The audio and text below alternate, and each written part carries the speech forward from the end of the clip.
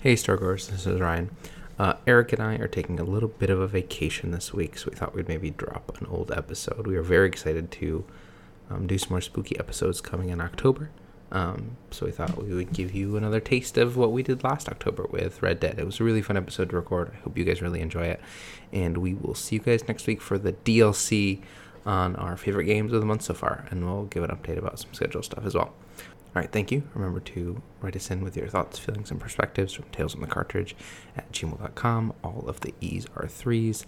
Or send us a comment, a like, a DM on Instagram or Twitter, all those places. Eric usually does this, so I'm just going to do my best to remember. But yeah, we will catch you next time.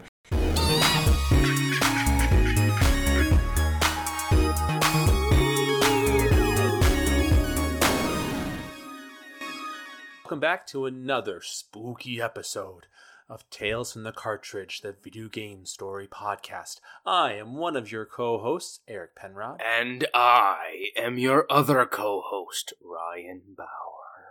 Oh, jeez. It's pretty spooky, huh? It was really spooky, yeah. Ryan, how are you? And what have you been playing? I am doing good. It's been a series of busy weeks, but I am doing great.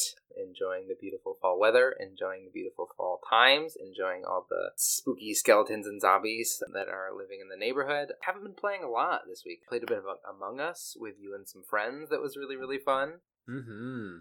That was good. Playing some Hades. My partner beat the last time we had to do the thing, and then we got things, and we've kind of finished the story part of that, which is really exciting.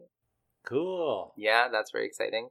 I played a half an hour of Baldur's Gate 3. I'm really excited to jump more into that. I just did the character creation and then that was it. That's all I've been playing. And of course, Animal Crossing. Getting that candy. Getting that good candy. How are you? What have you been playing? I'm good. Thanks. Yeah, like you said, busy week. I start my new job tomorrow, so I'm freaking out. But it won't be bad. I'm just bad with change. But other than that, everything's pretty good. And as for games, I'm the same with you. I had a busy week, so I didn't play a whole lot, but the usual. Mostly just Animal Crossing. I got the jack-o'-lantern lamps, so I was switching those babies out with the street lamps in my town, and it's so spooky and great. And then I also posted on Instagram how I broke down, and I was playing Mario 64, and I kept dying. And I was like, well, I don't have to get all the stars to play Mario Sunshine. So I switched over to that, and it was fantastic. It was just reliving my childhood all over again, watching Paint Away. It was fantastic. I love that game. I don't understand if people don't like that game. It blows my mind. I just think it's such a fun game. It's so different than a Mario game typically is, I would say. But it's so good, I think. I don't know. I guess it's just me. I guess I'm just weird. Like my mom always said. Just kidding, Mom. She listens to this. Oh, no. She's going to hear that. Oh, no. Sorry. And as always, we are continuing our month of spooktacular games. We would love to get your thoughts, feelings, and perspectives at talesfromthecartridge@gmail.com. All of the E's are threes. You can also find us on Twitter and Instagram. DM us, let us know what you think. We got one today. I was super excited, and it turned out to be just a bot, so that was disappointing. But the robots are listening, and that's still important. So robots, if you're out there listening, thanks for sending in your perspective. Yes, and if we've learned anything from Soma, it's that robots are really cool. Yeah. And not terrifying in any way, shape, or form. Right. So today, Ryan, you have brought us the game that we're covering today. What game is that? Red Dead Undead Nightmare, a standalone DLC for Red Dead Redemption, one of the bestest games ever to come out. And this is one of the bestest DLCs ever to come out. So I'm really excited. It's a really fun, super campy horror adventure. And I think you have some background info on it for us. Yes, I do. So, Red Dead Undead Nightmare was released on October 26th, 2010, which is crazy that it was 10 years ago. Holy crap. Jeez, the 30s around the corner for us. Sure is. And it's crazy. Developed by Rockstar San Diego and published by Rockstar Games, of course. The writers are Dan Houser, Michael Unsworth, and Christian Cantamessa. I Cantamessa that one up. I literally did not plan that. Christian, if you heard that, I apologize. Good last name, though. So for the influences of the game, the team at Rockstar San Diego wanted to make a zombie game and thought that Red Dead would be perfect for a setting of a zombie game because they felt the game itself didn't take itself too seriously. that it was a serious base game, as a serious story, but it had like fun elements to it. So they thought maybe a standalone zombie game as a DLC would be a good fit. The team wanted to kind of explore what a zombie outbreak would look like in a very similar world to ours, very like realistic world, and they thought Red Dead would be perfect. And I know what you're thinking already, storygoers. You're like, why not Grand Theft Auto? That makes way more sense. It's more in our present time than what it was in Red Dead Redemption. But the former Rockstar vice president of creation, Dan Houser, described several reasons why they didn't want to pick Grand Theft Auto as the setting for a zombie DLC. He said that Red Dead's shooting mechanics were better because you can do the slow-mo Deadeye feature, and so it's better for shooting zombie heads. That zombies were just kind of a better fit for like the Great Plains landscape. It kind of resembled the like 1970s horror films, and it was kind of just a better setting than in like a major city. And that John's character was a better fit at hunting zombies down than the protagonists of Grand Theft Auto games, because I think that those protagonists in Grand Theft Auto were very like, in 3, that John's character was just a better fit for hunting zombies, because the protagonists of Grand Theft Auto are kind of more like self-centered, and John was more of an altruistic, outgoing, as rough and tumble as he is, he would do the right thing for the right person. But yeah, so that's the kind of the influences for the game. But Ryan, what are some of your memories of Red Dead Redemption: A Dead Nightmare? Yeah, so this is, I think, one of the few games we've covered, similar to the ones we talked about at the kind of the beginning of our podcast adventure, that like I remember playing the entire experience of. And although I've lost a lot of what happened over the years, looking back at the script, I was like, oh yeah, I remember this scene. Oh yeah, I remember this character. And I love Red Dead. The game is just so fun, and I have such fun memories of playing it as a single-player experience. But then I think, like we talked about, that multiplayer experience where you and I would just like ride around in carriages and harass people and take over forts. So this, I remember this being just a really fun, kind of silly, just welcome return to the world of Red Dead. And going back and looking at the script, it's as magical as I remember. What about you? I remember enjoying the DLC a lot when it first came out. And I think if I ever played it like one time through. I think I played it and I was like just kind of one and done, because afterwards we just did the online mode like we've kept talking about, and that was kind of it. But going through again, like reading your script and then kind of watching the walkthrough, I was getting a lot of those memories back from the DLC, and how great it was, just how the comedy was just it was so different than the base game, but kind of similar in the same sense. Like it wasn't so prevalent in the base game, I think.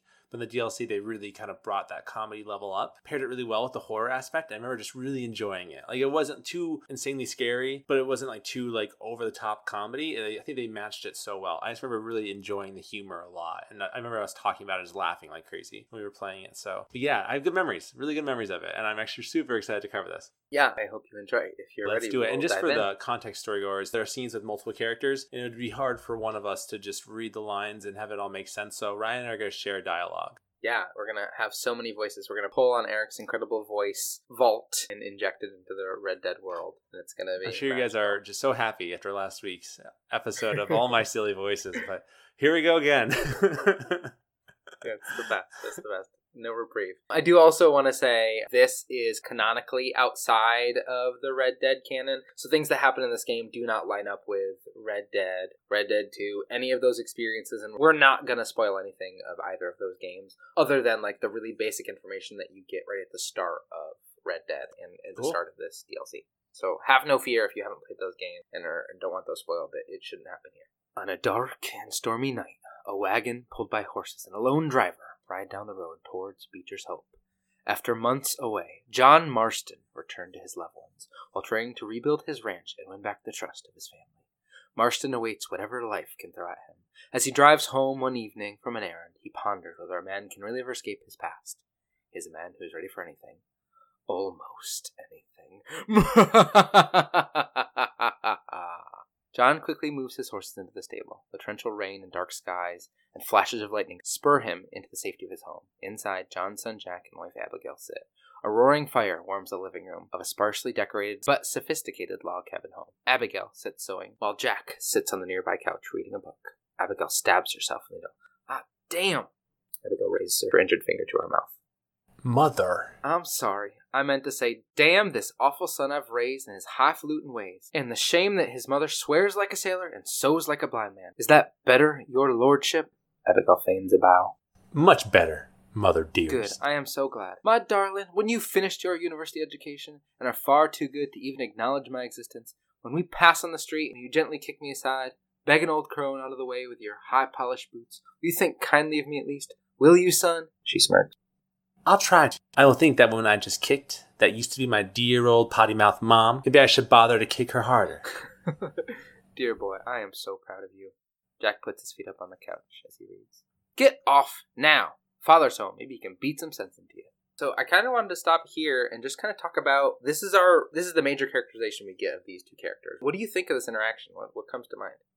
I think that they have a very deep bond. They can joke around like this, and they seem like they have a strong bond together. It's not very it's more of a buddy friendship than a parental relationship, I guess. But I would imagine that Jack is very he cares about his mom. He listens to his mom. Yeah, I thought this was really interesting. And again, kind of like what you said, this isn't something, at least I can think of, a mother and son relationship that I've seen played out in games very much. Mm-hmm. John Marston enters his home, makes his way to the living room. Something funny's going on out there. Damn dogs have gone crazy, and the wolves are howling and birds are flying. Well, it's just a storm, John. Maybe. Uncle make it back yet? John moved to the fireplace to warm his hands. I thought he was with you. Off drinking in the fields. I mean working, as you call it now. An unseen figure peers into the window from outside. No, he went to town a few hours ago after we busted a hammer working out in the meadow.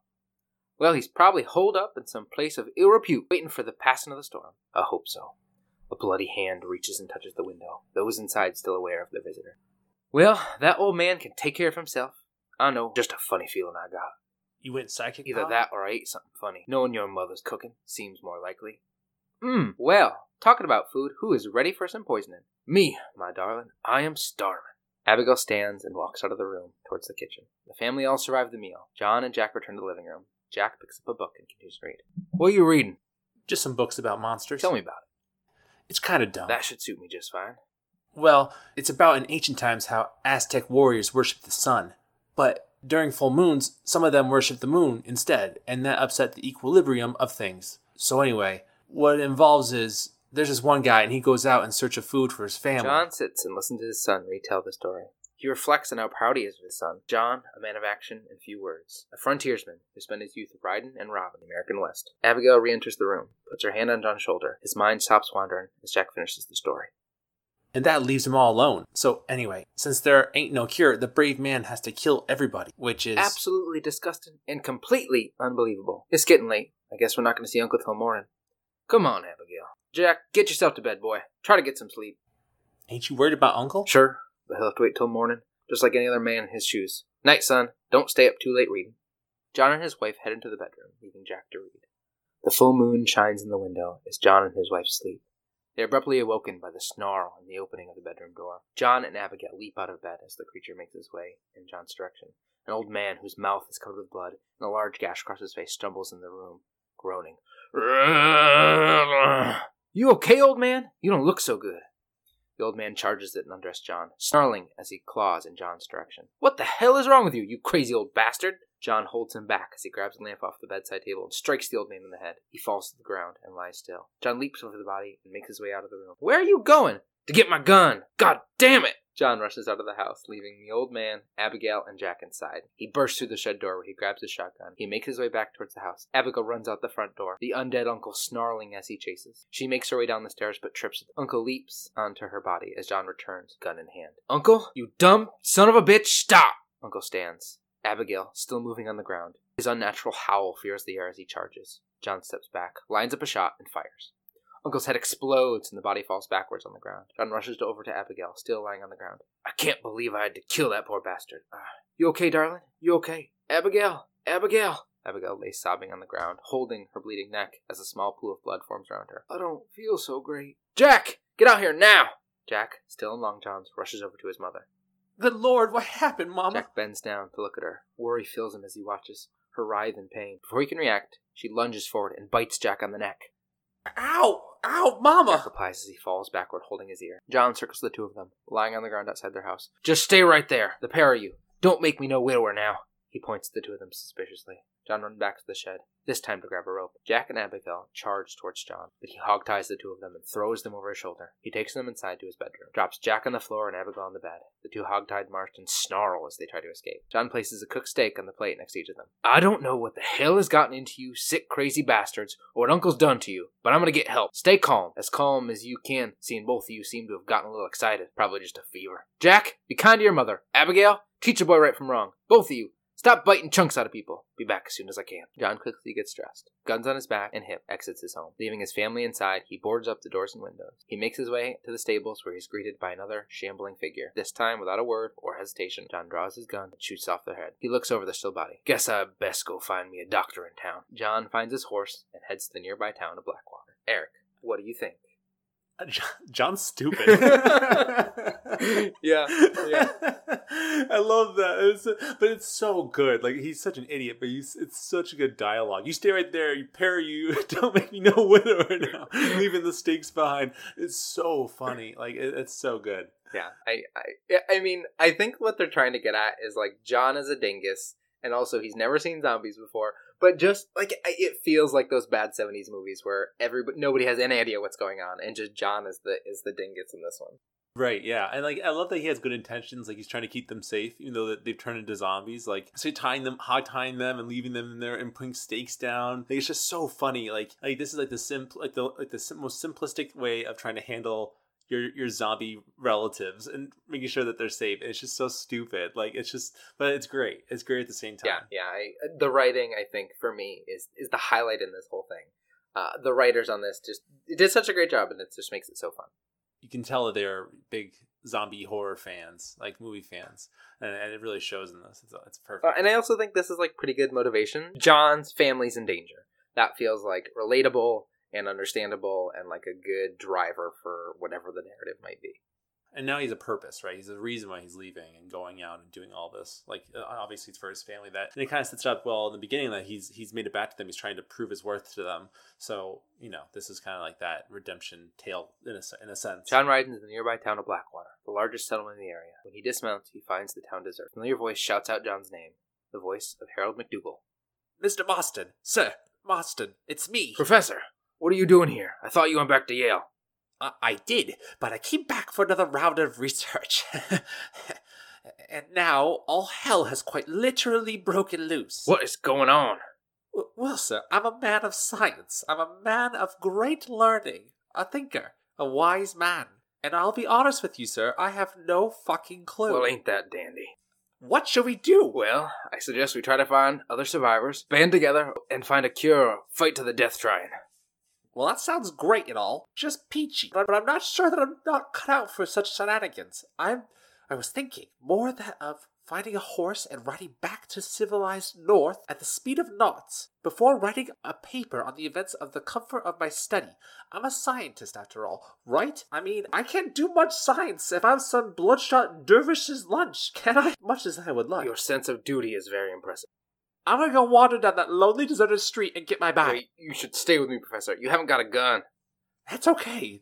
There's no need to worry. Everybody's already dead. I've left my stuff with Mr. Nastas. You remember him, Indian fellow. Dumb as bricks, but a good sort. Okay, well, meet me in a couple minutes. Affirmative. A couple of minutes. Harold makes his way down the lonely, deserted street when Mr. Nastas... Mr. Nastas? Is that what he said?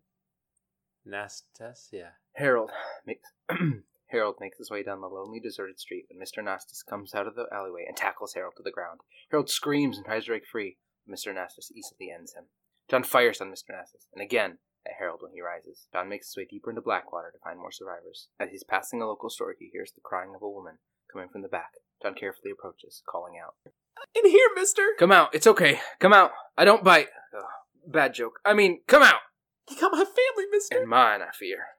"I saw my mama rip my daddy's face off and drink his blood. And they was happily married 20 years. "I'm sorry." "And we were so glad to see my mama, because she's been dead for 3 years from smallpox." John steps inside the room to see the woman hiding behind the counter. "Your mama was dead?" "And I saw her. She walked up into the porch, then boom! She hit my daddy. He weren't a bad man, mister. He weren't. Sure, he liked to drink, but he weren't a bad... And sure, he liked the company of women, but he weren't bad, mister. He weren't." No one deserved to have their blood drunk. I mean, he knew how to use his fist. And if a woman ever spoke out of her place, he reminded her of it and everything. And when my mama was dying, people said he was lying with her sister. But that weren't true, mister, or was it? She grabs onto John's arm as she speaks. But you said your mama was dead. Her, Mr. Braithwaite. He's been dead a year. And then yesterday he walked up on the street eating dogs, and he loves animals. All the dead folk have come back to life, mister, and only they ain't happy. Funny kind of salvation. All the dead folk? All the dead folk buried at the cemetery over by the Oh churchyard. my god. I'm gonna have to go take a look. You wanna come? Bowman recoils at the thought before replying. No, I've already seen my mama. I don't need to see any more of my relatives. Here, mister, take this. If you can burn them, maybe you can put their souls to She rest. hands him a torch, and John starts to walk out of the room. Before he can leave, she starts yelling. And mister, if you see my Uncle Mordecai, you burn him. Burn him real good, you hear? John makes his way to the graveyard. Distant thunder echoes through the empty city. As he searches the graveyard, bodies break through the soil, pull themselves out of the grave. As soon as they rise, they charge. John fights through them, burning the bodies and any unburied coffins. As the last creature falls, a large crash can be heard. Out from a grave emerges a figure. The tombstone reads, Mordecai Robert, exuberant family man, sorely missed, 1861 to 1908. As the figure emerges, it utters, Ain't you a sweet little lady? But before the creature can fully stand, John fires. The graveyard clear, and the town safer. John heads back to Blackwater to find more answers. As he makes his way into town, he hears shots ring out from the rooftops of the town. While heading that way, he hears the wail of a woman. He makes his way to the nearby rooftop, where he finds a family on the roof. A man paces, while young girls comfort each other. The mother glares down at John as he approaches. You okay, folks? John calls up to the people on the rooftop. Just fantastic. I saw my daughter get eaten by some creature sent straight from hell. Thanks for asking. I'm kinda sorry I did. The man stands up and points down at John. Sorry, mister. Forgive my wife. We've suffered terribly. What's going on? It's the government's fault? Ain't it always? Well, they let in too many foreigners? Just shut the goddamn border? Or things like this happen. My daughter was just some satanic demon's lunch because the goddamn government. And I pay my taxes. Usually. I think we might be moving a little off topic here. I ain't a wise man, but I've done a little bit of traveling. These creatures ain't like any foreigners I've ever seen. Thanks for the input, cowpoke. I just got flesh-eating monsters feasting on my family, and I'm taking advice from tolerance from a gunslinger. What in the world has my life come to? And my daddy told me I never should have gotten The woman married. stands up and walks over to her husband. This is all your fault, you useless man. Not now, Doreen! Not this again! Your daddy was a bully and a drunk. Well, you ain't no kind The young man. girls let out a wail as their parents continue to fight. Listen, I'm sorry to interrupt your happy reminiscence. Is there anything I can do to help? Got any idea how we can survive? Well, you could try shooting them creatures, you dumb fool. Ma'am, it's been a real pleasure. Sir, you are a man of great patience. John continues to walk in the direction of the gunshots, leaving the arguing family on the roof. He finds a group of town folks who held up at the bank and are firing a small horde of creatures making their way into town. John lends his gun and helps clear the current wave, gathers supplies before meeting with another group of survivors. A group of 5 survivors stands around a barrel. 2 men, 3 women. As John approaches, one of them draws his weapon and points it to John. Hey, you one of them, mister? Do I look like one of them? Don't come closer. We made that mistake before and lost half our nuts. I ain't one of them, you fool. Well, how do I know? They can't speak. I ain't taking no chances. One of the women standing around the fire calls out, Kill him! He's one of them! No, I ain't. one of the men grabs the woman by the shoulder and pulls her back. Don't take no chances, Silas. Have it your way. Alright, listen, I ain't coming no closer. You know what's going on? It's the glass eye. The freak with the glass eye. He caused this. No, it's the snake oilman. Those poor folks have been drugged. I blame the Mexicans. They haven't been struck down. Silas, his gun pointing at John, responds. Well, we've heard a lot of stories, mister. Some say it's the moon. Some say it's drugs. Hey, don't come closer now. Stay back. Apparently, it's worse in New Austin. Must have been where it came from. Ben, it looks like I'm headed down to New Austin. Did one of you say snake oil? It's the glass The eye. woman shouts. I blame the Mexicans. The other woman responds. Connie McTavish, you don't know nothing. You always were an arrogant shrew. I bet your husband's glad he's dead. Connie recoils from the insult before stepping forward. Well, at least my husband never took favors from the Stargazers, Lucy Billingsgate. You say you're sorry, you hillbilly white trash. Hey, how are we going to rebuild America like this? See, I thought we all had it decided. We were going to be kind and gentle and pay homage to our leader, who happens to be me. Sounds like you folks got this all worked out. Have yourselves a fine America and good luck. John walks away, leaving the group to argue. We hadn't had that decided. We decided we'd hold elections and I would be leader. You can't even read. I got gravity. Gravy. Folks respect me. I am the new King Archibald Andrews. Now pay me homage. Among their arguing, the group doesn't see the approaching creature. It leaps on Lucille, She screams in horror as the group scatters. The man with the gun raises it to fire, but then flees, leaving Lucille to her fate. John leaves Blackwater and heads to New Austin in search of answers. Eric, what are your feelings on the people of Blackwater?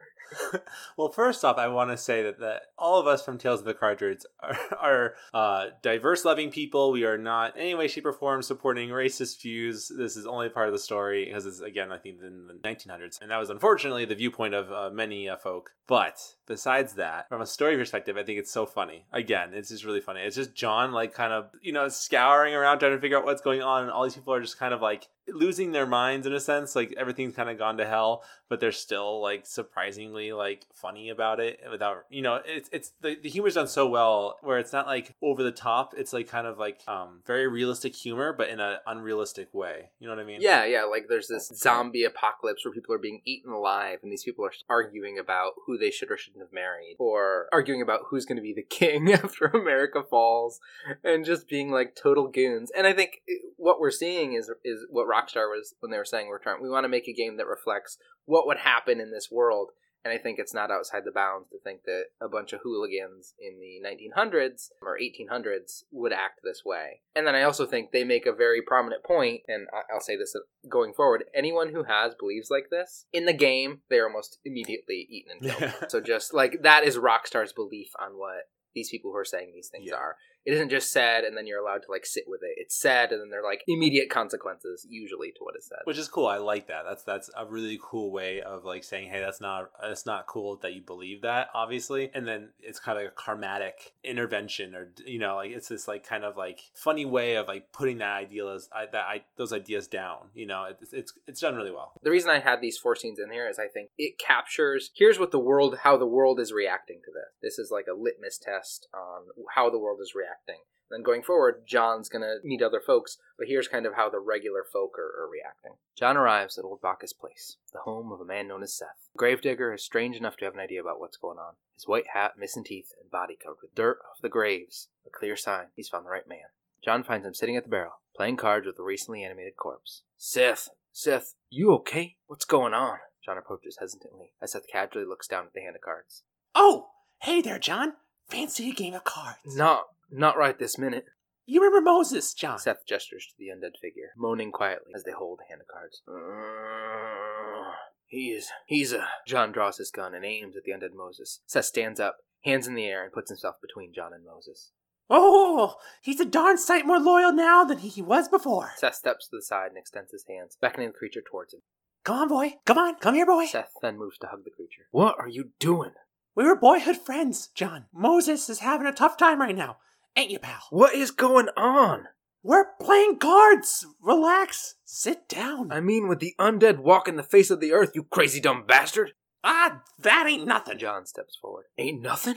I seen husband eating wives, mothers eating sons, graves popping open, the undead rising up. It sure shit is something. Oh, boo-hoo! Big, tough John Marston is scared of a little undead creature walking around. Moses wouldn't hurt a fly. Would you, darling? Seth strokes Moses' face. Besides, this ain't nothing new. Folks in Blackwater, blame it on that glass eye you found. Seth steps back towards Moses, covers his face with his hands. Folks! Damn them folks, John Marston, damn them. And damn you. Get him, Moses, get him. After all I've done for you, Seth, and I thought loyalty was important to you. Seth steps behind Moses and waves his hand in John's direction. You can't hurt me, Moses. Get him, go. Yeah, get me, Moses. Looks like your dog lost his bite. Seth, now what in the hell is going on? The dead has risen, and a virulent plague is turning people into flesh-eating crazies. What the hell do you think's going on, genius? But why? But why? Why not? Why the hell not? Seth sits back down and picks up his cards. 'Cause it ain't natural. Who made you Mother Nature and Mother Superior all at the same time? Who made you, John Marston? Same as me. Same as made Moses. Is there a cure? These things tend to fade away now, but you want to get rid of it. You should go clear the graveyards. Either that or stop worrying and become one of them. Now, if you'll excuse me, we got good times to remember. Happy times. Okay. See you soon, Seth. Eric, what do you think of Seth? I like Seth a lot. I don't know why, but when I did his voice, I kept raising my right hand. I had a fist, but my index finger was pointing out a little bit, and my thumb was on top of that, and I would just shake it rapidly, doing his voice. It really worked well. All right, besides that, though, Seth is he sounds like a really fun character. I love that he just, you always kind of need that one person that's not going to take the situation seriously. And John is kind of that person, but he's also taking it a little bit seriously to save his family and to figure out what's going on. But Seth literally just does not care at all. Like he is embracing this new world and really just absorbing himself into it. And it's funny that the zombie, that his friend Moses here, isn't even trying to attack him. So like it's funny that like this crazy person, you know, as crazy as Seth is, it may or may not be affecting whether or not these zombies see him as a living person or not. It's so funny. What do you think? Yeah, I love Seth. And the fact that the zombie is just like sitting here holding a hand of cards, just groaning quietly. You just want to know what is going on. Why is this happening? Why is Seth not affected when you've just seen people, your wife bite your son, your friend who you call uncle, like trying to murder your wife, and then also what you saw in Blackwater. Why is Seth immune to this? It's just, again, it's giving us no answers, basically. It's sending us off on an errand, but then just giving us more questions. This feels like one of those situations where you'll never find out the answer, like why Seth seems to be impervious to this. It's just one of those things you have to just accept and move on with, you know? And I love that. Yeah, me too. I love that too. If it was anyone else, I would be a little annoyed. I want to know the reason why. But with Seth, it does make sense, so it makes sense. John walks away from the table, back to his horse. He rides all throughout New Austin and the surrounding counties, clearing graveyards like he did in Blackwater, fighting and saving lives when he can. After purging the undead from a nearby graveyard, John finds himself at Forest Mercer to gather supplies. He hears the familiar pitch of Snake Oil's Wes Dickens. Wes shouts from the middle of the fort, his carriage behind him. He stands in front of a small table, a handful of bottles sitting atop it. He picks one up as he shouts. Step right up! Step right up! Do not be shy! Do not be shy! Nature confounds us! That is the truth, sir! That is the truth! Wes Dickens, patent and toxin! Wes Dickens, patent and tonic! The only 100% natural, 200% guaranteed cure against the undead stalking this earth! As he speaks, the crowd starts to form and sit in front of West. It not only brings health and fitness to the sick and needy, it repels the undead and saves souls. It's a natural miracle, and it's available now here at the low price of only 100 solid gold coins. That sounds expensive, but what price? Eternal damnation. He points at John, who stands beside the crowd. You, sir, you look healthy. Would you like to give it a try? Me, sir? Yes, sir. Would you care to demonstrate the undead defeating possibilities of this patent elixir? No, sir, I would not. What I would like is for you to stop peddling this nonsense right now. 100 gold coins? Well, what price would you pay for survival? John draws his weapons, aimed at Dickens. You tell me, Mr. Wes Dickens. You tell me. Well, since you put it that way, why don't all you chaps all take one for free now, and if you like it when you like it, you'll know where to find me. You won't find any undead around me. He hands the bottles to various members of the crowd before approaching John. Take it. Enjoy it. Thanks a lot, John. These people have lost their families. They've lost everything. Wes pulls John aside. Well, that's not my fault. I was trying to make an honest living here. No, you're not. Well, okay, but who can help it if demand is high? I? I'm offering people hope, John. That's a precious commodity. The tonic really works. These poor, awful undead creatures can't stand it. Come here, take a look. Wes waves John to follow him. Up the walls of the fort, John follows. Wes pulls out a spyglass and hands it to John. He finds one of the men who took the potion. John follows the man using the spyglass. He takes a drink of the elixir and exits the fort, where he is swarmed by the undead. They quickly knock him over and devour the man. Works like a charm. Well, that wasn't quite what I expected. That stuff is like catnip to those bastards. Well, I need more desert sage and violet snowdrop, and then know I can cure this foul plague. Back to doing your dirty work, am I? Now, don't be like that. Don't you remember the good times? Please. I'm an old man, all right? Take this. Maybe you can use it to attract some of them. Okay, I'll see what I can do. Thanks. Sure, this will come in real handy in case I want to meet some new and interesting friends. John takes the bottle and exits the fort. The last graveyard is in Armadillo, an old boom town on the frontier. John finds the graveyard and clears it of the undead.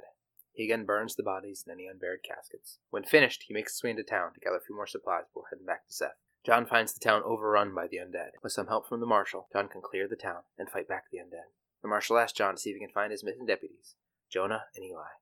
Without them, he fears they won't be able to keep the town safe. John, needing supplies anyway, heads to the local general store to ask for help. John walks to the door and greets the store owner. Storygoers, by the way, this is one of those conversations where we have a person with very terrible views, says some terrible things, but don't worry, it all works out in the end. Okay. Hey, mister. Hey, Part. John asks while he approaches the counter. You saw a couple of deputies nearby. Marshall's boys, Jonah and Eli. Are they Jews, mister? They sound like Jews. I don't know. Why? Why? This whole thing is nothing but a Jewish plot. You do know that, don't you? I find that highly unlikely, amigo. Well, I don't like Jews, or colored folk, or natives, now that you mention Well, it. you're a nice, kind-hearted man to meet in a time of trouble. Kind does not come into it. Why? What are you talking about? Why, I bet you like Catholics. I can't understand them neither. Nor women, Fabians, socialists, homosexuals, Asians, or British. Between them, they've ruined this country. Ruined it. It was a good country once. Now, people are eating each other. It's all the fault of the Jewish, British, Catholic, homosexual elite and their ideals. Well, I won't stand for Have you ever met a Jewish person? it. Thankfully not. Or a British, Catholic, homosexual? Well, not in my store. Now I get it. I see you acting clever. Well, let me tell you this. The Jews killed Lincoln. That's why there's a triangle on the money. And they run Europe like one of them Arabian harems. Now, they sent this here plague to kill all us decent folk. You, sir, are truly a remarkable fellow.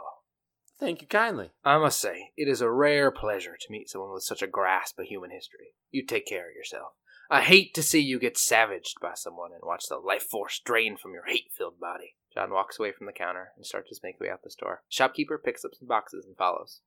Hey, hold on there. Why don't you join me in my fight, sir? It's not too late. I fear it is for me. Then I will fight them alone. All of them. America is the land of the free. And that means free people. And that means free to people like me. Herbert Moon. Absolutely.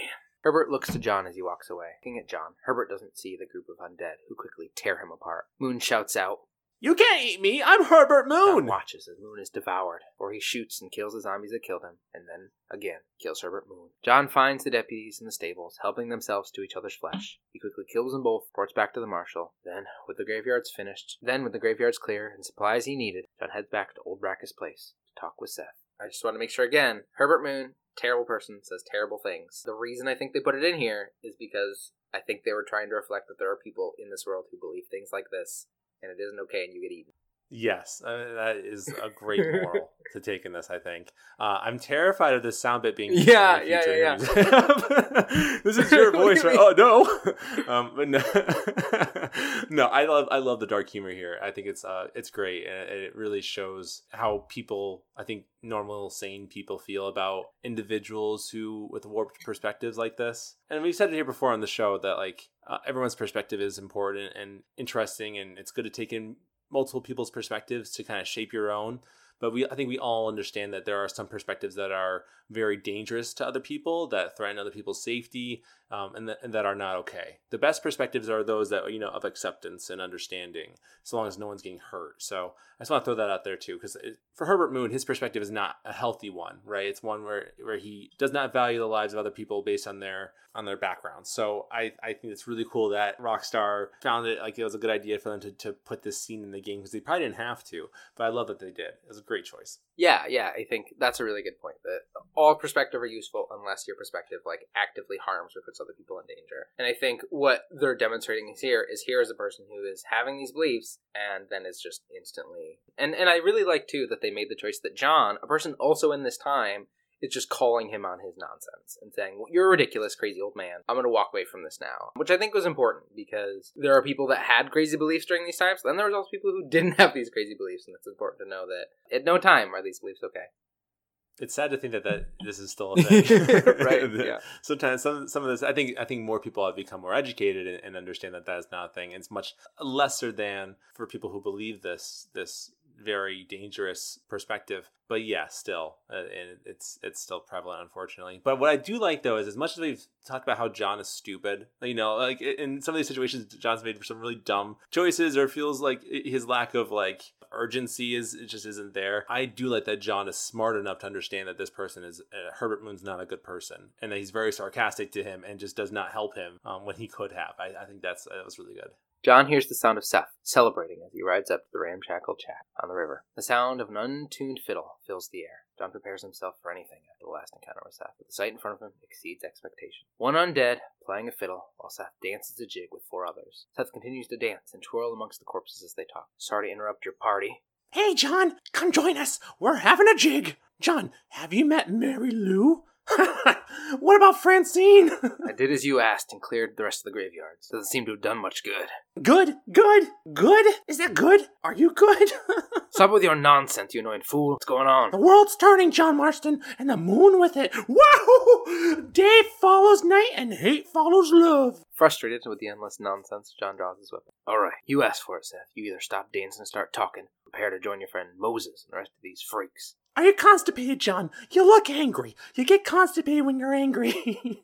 Yes, you do. I'm warning you, Seth. Seth mocks John and waves a small glass eye in his hand. Ooh, I'm warning you, Seth. I'm warning you. Don't play with the undead, Seth. Don't chase treasure. Don't waste your time searching for treasure and discover only an eyeglass. Oh, glass eye. Well, warn all you want, cowboy. Seth raises the glass eye into the air and drops it down his throat. He fights to swallow, choking briefly on the eye before swallowing it, then finishing with a burp. Well, that's a load off my mind. Why didn't I think of that before? Hey, John. Well, how are you? Would you like a drink? We've got blood and mucus surprise. Come on. John, frustrated, asked in a stern voice. Seth, what is going on? Aztecs. Or Incans. Or it doesn't really matter. It's all the same. Once every 200 years, the land is doomed. That's why we love it. Mexico, John. Mary Lou, may I have this honor? You are a sick man. John walks away to leave Seth to continue to dance among the bodies. Another dead end. John heads in search of West Dickens. He finds his carriage at Riley's Charge, an abandoned military trading post. And I just want to say, like we always do, I cut out some bits that are very, very good, but didn't fit within the main story. We're just going to tell you the highlights. One of the storylines is John hunting the last of the Sasquatches. Like, he chases them through the woods, and, like, he finds the last Sasquatch, and it's, like, this really touching moment where the Sasquatch is, where John's like, you eat babies! And he's like, what are you talking about? I eat berries! And, like, they have this back and forth. That's, like, really sad, because he's like, my whole family's gone, just do it, and just end it. And it's like this whole thing, but it's really good and really interesting, but kind of dark and spooky and weird. And then there's another piece where John runs into a filmmaker who has a dead body tied up in a tent, and he asks John to go find some more so he can make one of the first ever moving pictures that features monsters. And John's like, that's silly. Nobody's going to watch that nonsense. What are you talking about? And then in the end, you bring him the corpses, and then he films himself getting eaten, and it's a whole really fun thing. And there's a bunch of other like story beats in there that kind of dip into some of that Red Dead stuff where you meet some old characters. That it's all really good. And if you haven't played Undead Nightmare in a long time, you do not need the original Red Dead. You can just play Undead Nightmare. Go check it out. It's very fun. The writing is very good, and it holds up pretty well. But I just wanted to throw that in there. Yeah, this is a different interaction with him. West Dickens, Nigel, where are you, old man? You better not have gotten yourself killed. Under here. Get out here. Are you alone? No, brought the great massed hordes of the undead with me. Of course I'm alone. West crawls out from under the carriage, responds. It's not the undead I'm worried about, dear boy. I kind of like them. It's normal people I can't stand. What happened? And don't be like that. I haven't done anything or stolen anything or even lied that much. Then what? A bunch of people just chased me out of town. They blamed me for everything that happened. I tell you, John Marston, I've been selling help tonics for years. From here to Timbuktu, and never once has there been a demonic bloodlust or undead rising. It's preposterous. Okay. Now they want to hang me. Me, an honest salesman. Can you believe that? Snake oil merchant who cried wolf. Well, something like that. I'm heading south. I'm heading down to Mexico. I hear things are much better down there, not to mention the climate and the nice locals, but also the merciful lack of cannibalistic morons with infectious eye diseases. If you're interested, I should be at Solomon's Folly in a few days, trying to figure out a way to get in. I hear the border is not as open as it used to be. Ta-ta. West Dickens gets up on top of his wagon, pulls the rein. The snake oil salesman rides into the distance, heading south, leaving John behind. John continues his search for answers all over New Austin, kills countless hordes of undead as he tries to find his way to save his family, and the origins of the strange curse. After days of searching, the only lead being the rumors of something in Mexico, he heads south to meet up with West Dickens to make it into Mexico. Eric, we're at the last third. Ooh. How are you feeling about the overall story so far? I feel good about Ryan. No, I'm really enjoying the story a lot. I'm always a little sad when it's not Seth that I'm reading now. I like Seth a lot. He's so much fun. And Wes Dickens, I like Wes Dickens. I can take him or leave him kind of guy, but he's pretty good too. So far though, I'm liking it. I think it's a great story. It's so funny. I just no one knows what the hell's going on, and it's so good. It's just everyone's running amok, and it's so funny that all of a sudden Seth knows. Like every 200 years, this ancient curse comes out of nowhere. And it's like, what? Like you don't know if it's telling the truth or not, or what's going on. He's dancing with corpses, and he's okay. It's just so good. I don't know, but anyway, what do you think, Ryan? I love it. I mean, it's pretty campy. It isn't like super complex. It's just John running around talking to a bunch of insane people, trying to figure out what is going on, and no one has any like reliable information. Yeah. No matter who he talks to and who he interacts with, and his only lead is, okay, I guess I've looked everywhere else. I might as well go see if something's going on in Mexico. But yeah, it's not super complex. There's not like a ton of depth to it. There's not a ton of like intrigue or tension. It's pretty lighthearted and fun, which I think really captures that like campy 70s horror movie really well. Yeah, it does. It does do a good, especially with the when you were talking about the director and making a horror film. We don't even need to cover that. There's the amount that you said, it was like, that's so funny that they put that in the game. It's just so good. Seth and Wes Dickens and the characters carry this narrative. They like drive this forward in a way that like it would be just, you wouldn't even talk about it if it wasn't for like characters like Seth. Who are like just driving this forward or pushing John in a direction in just the most crazy buck wild way that's so enjoyable. Yeah, definitely. If it wasn't for them, John would just be riding around aimlessly looking for any kind of clues and not finding them. Which unfortunately it still sounds like is the situation. Yeah. John finds Wes Dickens in the ruins of Solomon's Folly, warming himself in an open fireplace. Wes explains that the border is indeed closed. He may not be able to make it in, but someone younger might be able to sneak in with the proper uniforms. Wes tells John that the army is sending a train to Mexico, and that's the only way he's sneaking in. He tells John of a group of deserters who fled the army. Perhaps they would part with their uniforms. John follows Wes' directions and heads to meet the deserters. He quickly finds the deserters' camp overrun with the undead. He draws his revolver, fires 6 shots in quick succession, and 6 undead bodies fall. He holsters his pistol, draws his carabine. Bullets fly out of the gun as he continues to send the undead back to the grave. When the undead are gone, the recruits happily give John a uniform as thanks. He makes his way back to the station in full army uniform. John arrives at the train station. The army recruits are fighting back the hordes, trying to assault the train. The captain shouts, I said, hold the perimeter. Get the backup. Come on at the back. Conserve your ammo. John joins the skirmish, helping the army fight the hordes. After the dead bodies stop moving, the captain approaches John to congratulate him. You did real good, soldier. Basic training was very thorough. Well, that's good. These degenerates are only good at whoring and drinking. Let's roll out. The captain extends his hand and helps John aboard the train. While the soldiers inside, the engineer shovels coal and the train lurches forward on the tracks. The captain yells out to the men as the train picks up speed. Keep your eyes skinned to any more of these nightmarish fiends. John shouts over the side of the train. Is this headed for Mexico? God willing. What's the army going there for? Officially, to help our Latin brethren in their time of need. Unofficially, to get the hell out of here before things get any worse. See what we can steal down there. Always one step ahead, ain't we? The train rides towards its destination. During the trip, the train is attacked a few more times, but the speed of the train and the amount of guns on board make quick work of any attacking undead. In the distance, a pile of debris blocks the track. The captain yells out, Roadblock! The train comes to a screeching halt as the soldiers exit the train to clear the roadblock. All right, every one of you clowns get down and get the debris off the track. Let's go. Come on, soldier. Move. The soldiers make their way towards the overturned cart and debris blocking the track. All right, make Uncle Sam proud, soldiers. Come on, clear the tracks quickly. Let's go. A handful of undead emerge from the brush and slowly start to shamble in the direction of the working soldiers. Come on, we ain't got all day. Quick. The figures move closer and closer. Captain and soldiers, seemingly unaware of the large group of undead heading in their direction, now surrounds them. They block the route back to the train. The captain turns. Horror washes over his face as he shouts, Fight!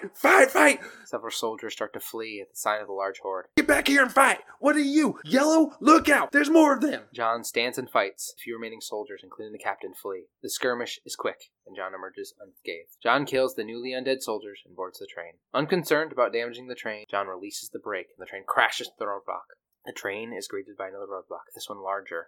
John braces for impact as the train crashes into the barricade, breaking the train, sending him to the ground. The damaged train slowly lurches, then stops. John steps off the smoking train, back in Mexico. Hoping he can find the answers he needs to save his family, he hops off the train. He heads into Nuevo Paris and the nearby town of Las Hermanas, looking for answers. John, still in his army uniform, approaches the town. He sees a struggle between the undead and a woman of the cloth. He rushes over to help. Before he gets there, the nun pushes the creature off, grabs a nearby weapon. She hesitates as the undead moves towards her. She fires, and the body falls to the ground. John approaches the nun, still holding the gun. You okay, sister? Well, I'm alive, senor. Although, come to think of it, I just committed a mortal sin. Claim self-defense. It always works for me. I fear my judges may be a little more stringent than yours, but I appreciate the advice. Unfortunately, many of my nuns are not so resourceful as you or I. Their innocence will kill them, which is truly a terrifying reality. I would not know. I think maybe you would, but let's leave the psychotherapy and focus on more pressing matters. They are locked in the church, while the hordes of these half-witted demons are trying to get to them. It would be my pleasure. You're a true Samaritan, sir. You know, they say the devil has all the best tunes. It may be so, but it seems he also has the most half-witted friends. I'll do as best I can to save the nuns.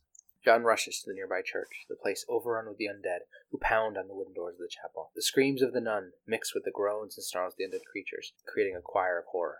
John rushes around the chapel. Undead nuns and priests charge John, but he responds with violence and clears the area of the undead.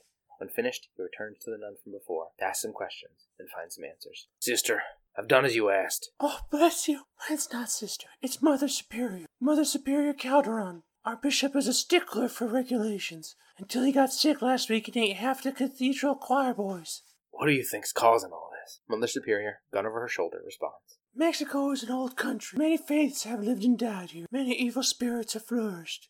I have no idea what is affecting the people here, but I know it's a sickness of the soul.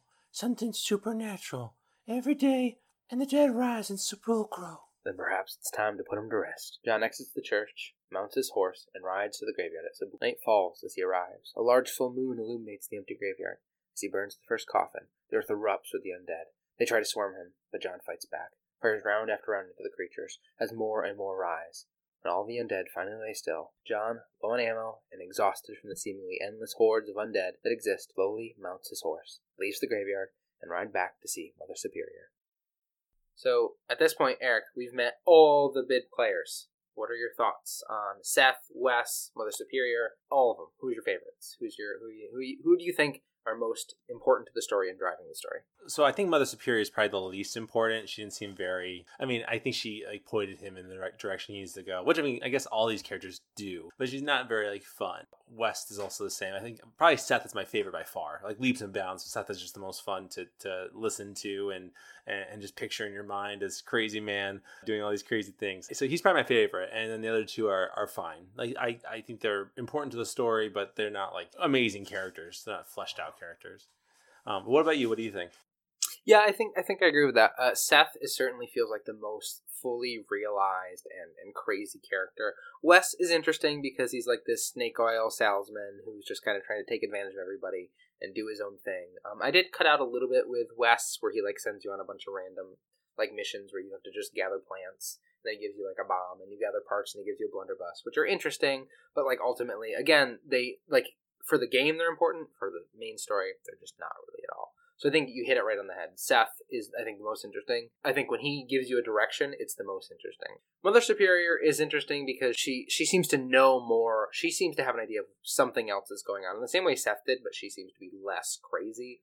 And again, I also cut out a part where she asks you to go bring a body for her, a zombie for her, so she can pour holy water on it and then give you a bottle of holy water. So there's a little more interaction there where she has some more characterization, but ultimately it didn't add to the story enough for me to leave it in where we're at. But if storygoers would think that maybe wasn't the right choice, please let us know. I'm going to hear from you.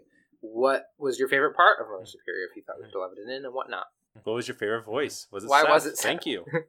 What do you mean it's not Seth? You're Why crazy. was it Seth? You're horrible. I don't like you. John enters the candlelit church and is greeted by Mother Superior. As he enters, he passes a woman. Her face was familiar. Didn't he see her in Blackwater? In Armadillo? When he first arrived in town? Ah, que bueno, Senor Marston. How wonderful to see you alive. I think I've cleared sepulchro.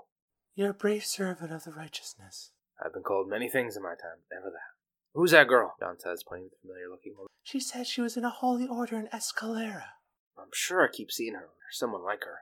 Maybe, but it is a common look. Seemed like a nice girl. Mother Superior sits down in a pew, and John sits behind her as they talk. She continues. She told me something interesting. She blamed this terrible curse on our soon-to-be president, Abraham Reyes. Perhaps you've heard of him? Heard of him.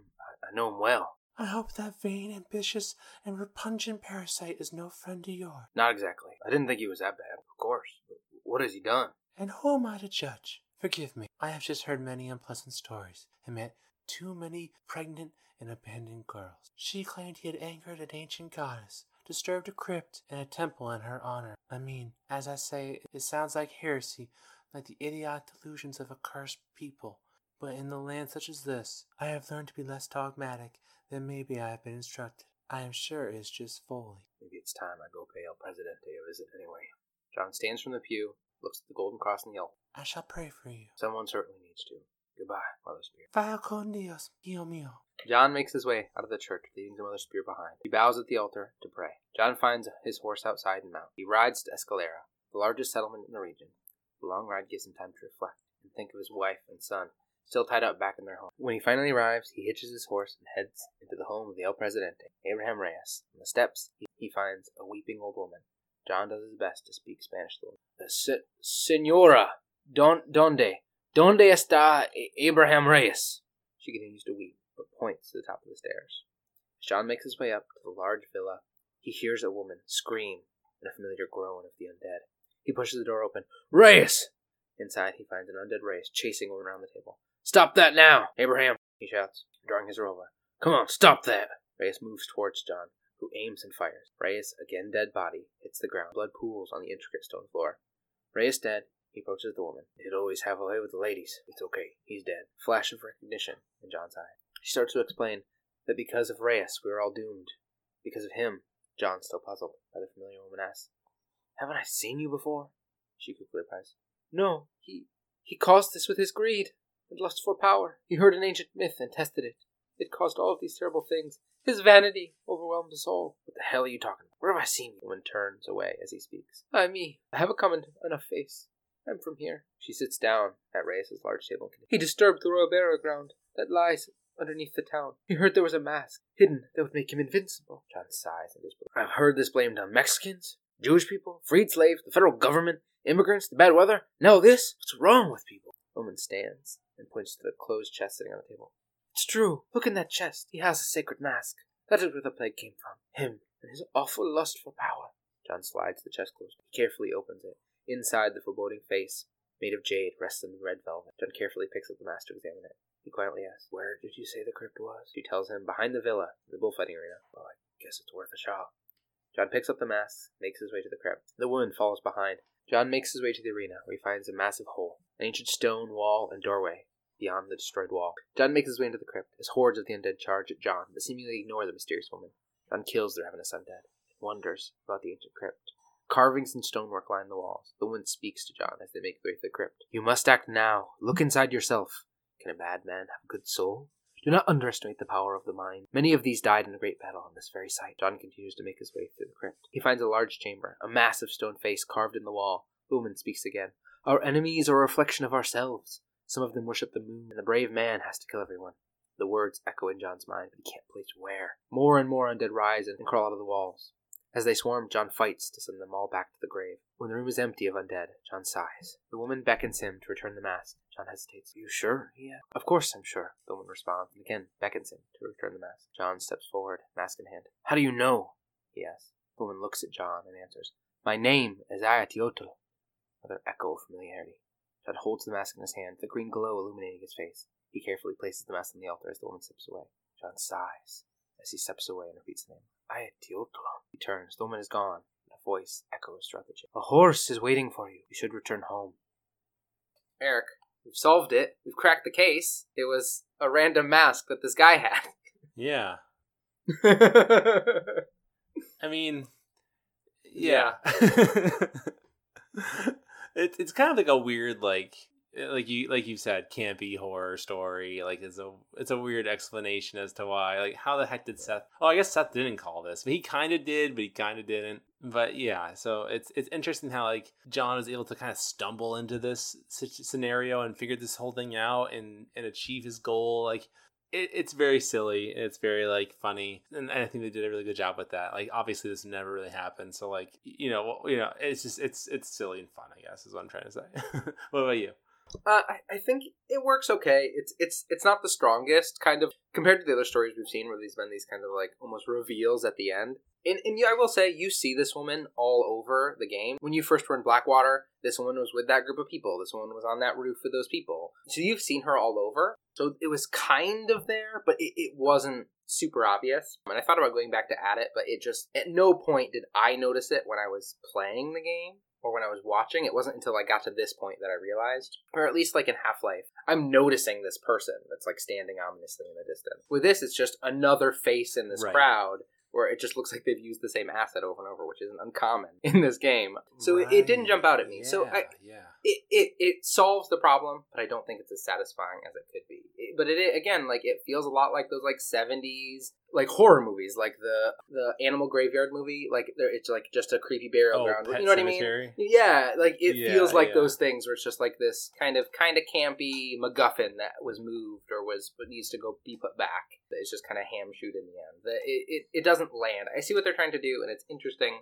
I don't think it's as strong as if like he runs into Seth down here. I think that would be like really interesting if like Seth is like this pulling the strings like puppet master. I think that would be really fun. But he's wanted friends or something, so he caused this whole that would have been really great. To get some friends, or that would have been hilarious. That would have been awesome. Oh yeah, but yeah, I think you're right. I think the ending definitely is pretty weak. Yeah, but I mean overall as an experience, I think it like.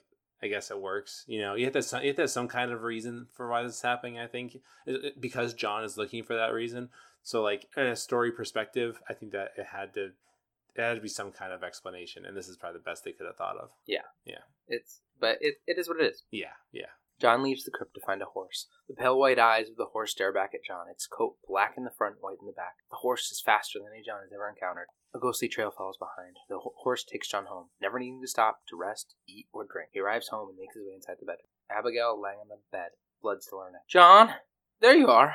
Hell, whenever trouble starts, I can pretty much guarantee you'll ride off into the sunset. You feeling better?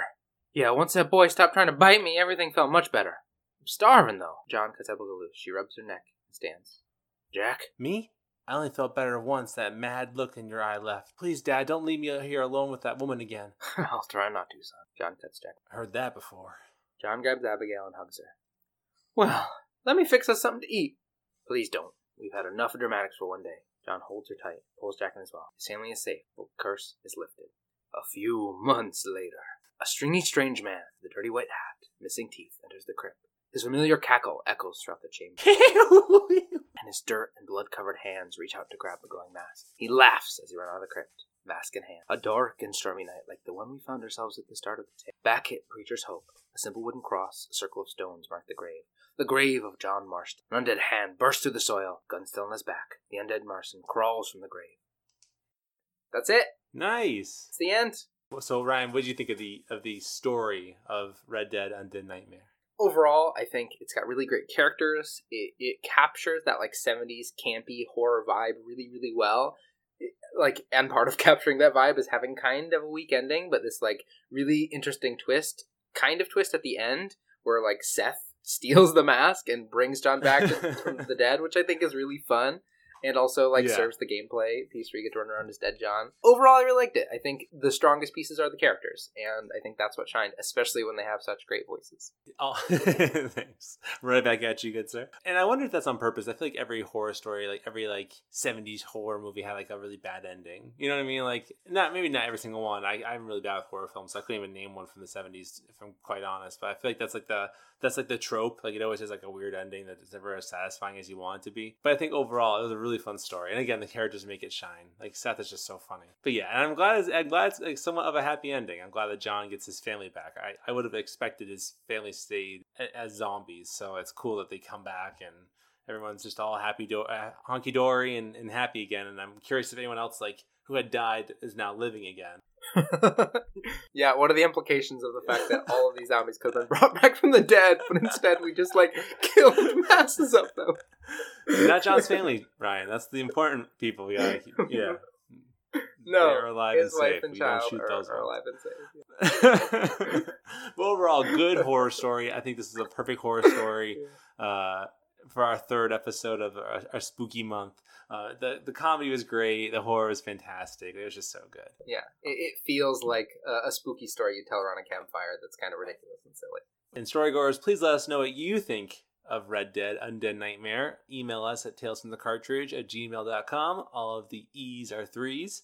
And also you can DM us on Twitter or Instagram. Let us know what you think. We will be happy to read your thoughts, feelings, and perspectives on the podcast. For next week is my turn, and I have been struggling really hard on what to do. Nothing was jumping out to me except for one thing. I didn't know if I wanted to do it or not. I thought it was too soon because Ryan and I had talked about this before we even started recording, that we don't want to really like double dip into games a lot. You know, it's kind of hard that way. But I just felt like it's the last game of our spooky month. You kind of have to go out on a bang.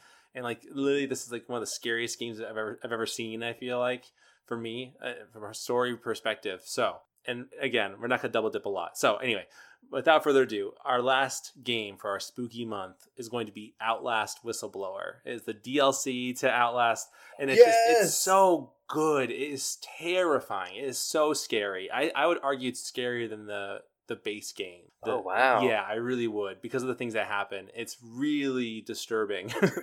So, what better way to end the month? Yeah. I told my mom not to listen to Outlast. I'm pretty sure she's going to anyway. So here we go again, Mom. We have to listen to some horrible things read by your son. So love you. But yeah, so it's Outlast Whistleblower. So if you have played it or if you've watched it, like probably us, because I'm not playing it, you email us, let us know what you think before the episode comes out. We will read those perspectives on the podcast. But if not, if you're late, email us anyway. Eventually we will read your thoughts and feelings. But if you find it in your beautiful sweethearts to want to rate us 5 stars wherever available. Give us follows on Podbean. Yeah, Podbean, Spotify, Apple Podcasts, all the ones. You find our links on all the social medias. You know how it goes. Now, we're those people, Ryan. We have to beg for 5 stars. I always criticize them. Yeah. Ring that bell. Smash that like button. Smash it hard. But as always, storygoers, we hope you're happy, safe, and well, and we will see you in the next episode. Bye.